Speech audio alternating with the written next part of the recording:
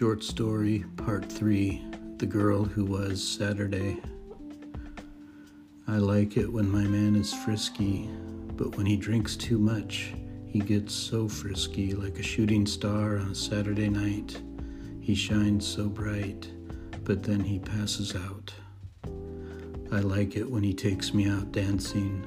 I like it when he cuts loose a little bit, on a Saturday night after a long week of work.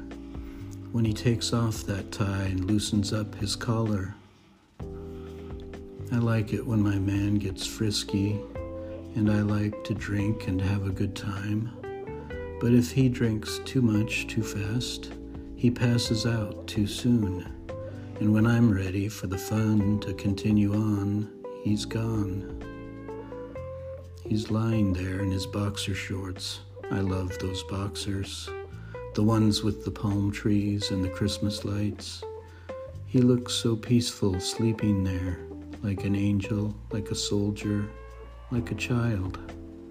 But I want my man to wake up and take me to the promised land. I like it when my man is frisky, when he's had just a little whiskey. But when I see him on a Wednesday or a Thursday, he never has those boxers on.